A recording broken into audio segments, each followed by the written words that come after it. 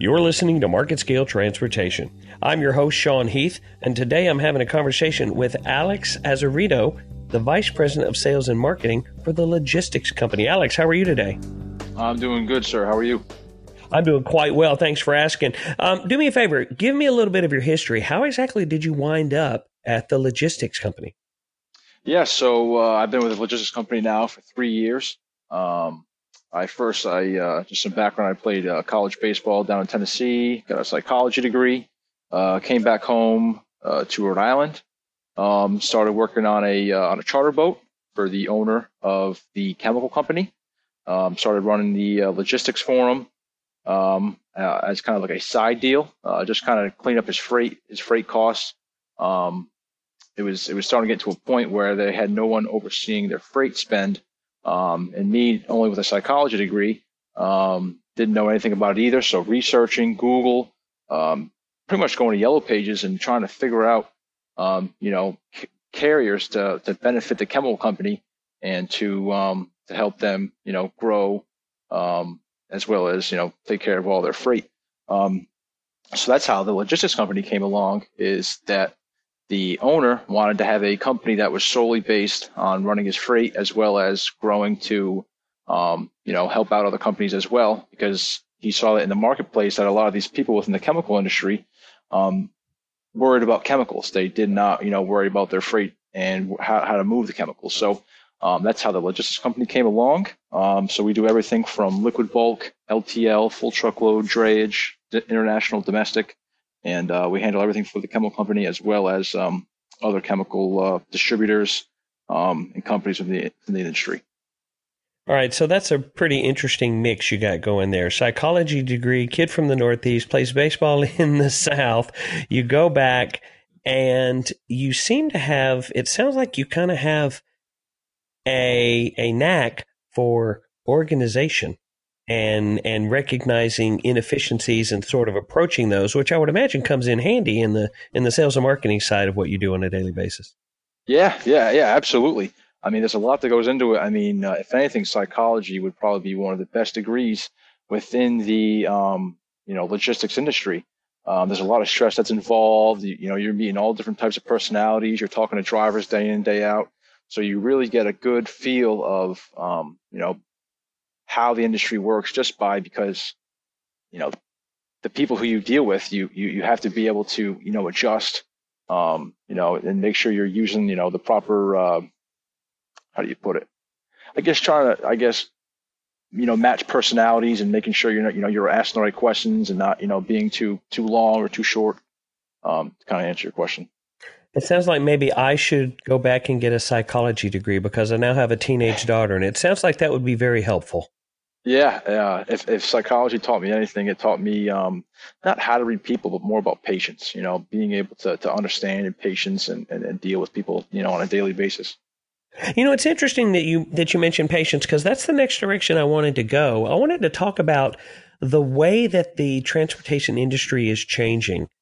And it seems like on one side we're getting really efficient, but on the other side we're starting to see a backup or a backlog. Patience has to be applied to both sides of this industry right now, doesn't it? Yeah, absolutely.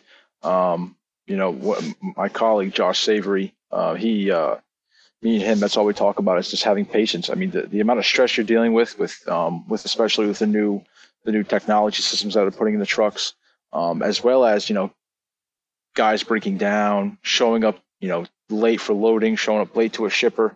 A lot of these customers that we're dealing with are trying to keep low inventories, so that's patience within itself, making sure that you're not running into plant shutdowns. And I mean, it definitely is. When it comes to patience, you definitely have to take things with a grain of salt. Not take it. It's more of a business aspect than you taking things personally, because you physically are not there running the truck. It's all about communication, and that really helps me on a daily basis to deal with patience. Well, one of the things I know that you have to deal with in the industry is just the simple matter of trucks. You just don't have enough. I wouldn't say it's not enough trucks. It's more of not enough drivers. The average age of a truck driver right now is 67 years old. So, Whoa. these upcoming millennials and all these, the younger aged, 25 to 30 years old, and even, 18 to 21. I mean, there's not many people that are saying, I want to make a living driving a truck. With the amount of technology and computer systems and video games and more of I guess the technology aspect of things, it's becoming a lot harder to find guys and girls that want to drive trucks. So, do you think that is just more of a social sort of cycle that we're going through right now? This generation.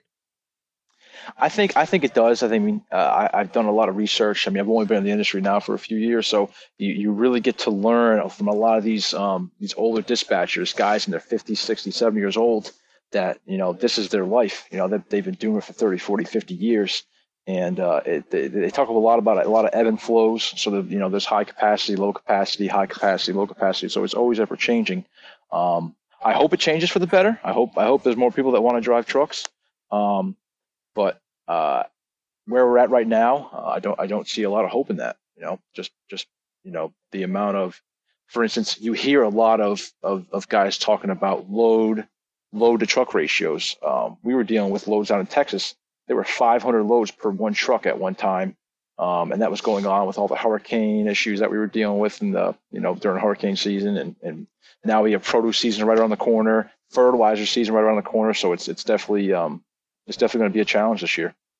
Well, let's talk about technology because these trucks are like space station these days. They are so incredibly advanced. And I think it's an appropriate point to make. They're getting to the point where within the next decade, they're going to be able to navigate and drive themselves. So finding a way for people who've been in the industry for a long time to maybe get a new task in the industry or find a new place so they can continue working in this industry that they have such institutional memory about, that's got to be something that you consider, that you take personally. Yeah, definitely. Don't quote me on this, but it's somewhere in Europe. I want to say Germany or maybe even Norway. They have already gone through and done the driverless trucks, and have turned out pretty well. At actually, doing the short hauls in and out of the ports and such. If I can find that article, I'll send that over to you. But yeah, it's definitely a thing of the future. I never, growing up, I was never a fan of technology and smartphones, but right now it's great because you know exactly where these trucks are. We can give your customer, updates as much as they want them, and you can really track, how many hours these guys have to drive and vice versa. Well, and that's an interesting sort of transition. Because driverless trucks aren't going to be here so soon that they will force drivers that are still within, an age where they can safely perform their craft. But as they start to go into retirement and the younger generation just doesn't rush to become truck drivers, self-driving trucks seem to be the next logical evolution. But is there a safety concern just from your side with going to an automated truck? Yeah, I mean, I definitely think so. You just drive home every day. I drive 9 miles home, and the amount of people you see texting and driving and not paying attention, or driving between those lines. If the human body cannot focus, for that short amount of time, can a computer do it? I mean, with the amount of, I guess, human error that's out there, is there technology good enough that's going to be able to, I guess, you know, being able to drive around, humans? That's because I honestly think if it was robots with robots, because that's basically what they would be, these driverless trucks, I think they wouldn't be a problem. You look at a lot of trains today, there's very, very few people running, hundreds of containers on trucks or on over the rail. So I would love to see it. I think it would definitely clean up, a lot of the highways and a lot of the traffic issues that you see, as well as accidents. Having these driverless trucks. So now, in your position, you don't just manage domestic, you manage international business. How Correct. do you juggle that, what has to be a massive amount of regulations that you have to tap dance through? How do you manage all of those? Yeah, and the regulations are always changing. Making sure you're in you're meeting the requirements for air freight, meeting the requirements for putting stuff over the ocean for vessels, over the road, over the rails, because the rail, the rail capacity over in Europe, you could put a lot more over the rail versus over the rail here in the U.S. as well as the roads. Most of the time we're never really exceeding 20 metric tons of product per truckload. When you get overseas, you see it over, all the time, 22, 24 metric tons, just because maybe the infrastructure for the roads are better. But it's a lot of research. I go to classes for it. Especially for the hazmat classes, you have to have a certification every few years. But yeah, it's a lot of research, and there's a lot of great books out there that you can get into, and just to make sure you're kind of covering all your aspects to make sure you are abiding by all those laws. Have you seen a truck recently, maybe in a trade magazine or on the internet, and you thought, oh man, and that truck is just like the shiniest, most beautiful thing you've ever seen, and for a moment you thought, I could be a driver? Yeah, lately, I've been really thinking about it too, because when I think of trucks driving on the road, I kind of think of like Optimus Prime. If I could be a truck driver, I'd want to be Optimus Prime driving around in that rig. What a rig he's got. But yeah, yeah, absolutely. It's definitely because I just want to. It's more of from a business standpoint of wanting to be able to jump in that truck and also see the life of these guys, how they're the long haul guys, the short haul guys, the guys that are just doing little short little local runs 100 200 miles every day. It's definitely something that intrigues me. Let's talk about drivers just for one more second. Have you noticed in the past few years that drivers are starting to take a little bit better care of themselves? Just trying to eat better as they can, which has to be impossible to do on the road, but to help maintain their levels of being alert and they're getting sleep. And do you find guys trying to be more conscious of that? I wouldn't say that the drivers themselves are trying to be more conscious of that. I mean, you see a lot of these, when you drive down highways and you look at these rest areas. I mean, these rest areas have everything from showers to, lounge rooms for these guys to come in and watch TV and get Wi-Fi and take naps. So all the amenities are there for them. We have a small 5,000 square foot warehouse up here in Rhode Island that we have drivers in and out every day.